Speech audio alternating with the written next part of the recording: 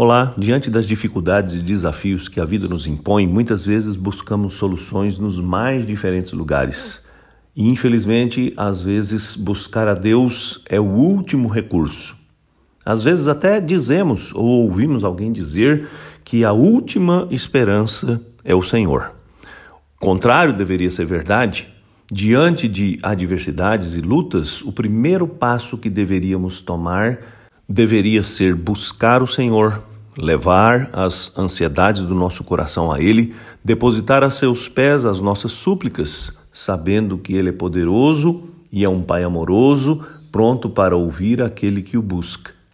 Tiago, na sua carta, no capítulo 5, estimula os irmãos a orarem, a buscarem no Senhor a cura para suas enfermidades do corpo e da alma. E no versículo 16, ele conclui esta orientação dizendo assim: a oração fervorosa de um homem justo tem grande poder e resultados maravilhosos.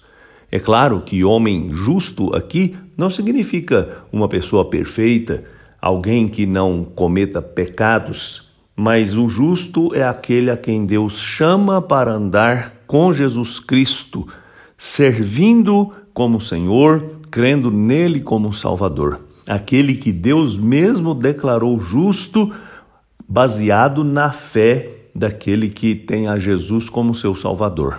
Todos aqueles que, pela mediação de Jesus Cristo, levam suas súplicas a Deus, podem ter a certeza de que Deus os ouvirá e responderá com amor e misericórdia, e dará a medida exata para suprir aquela necessidade.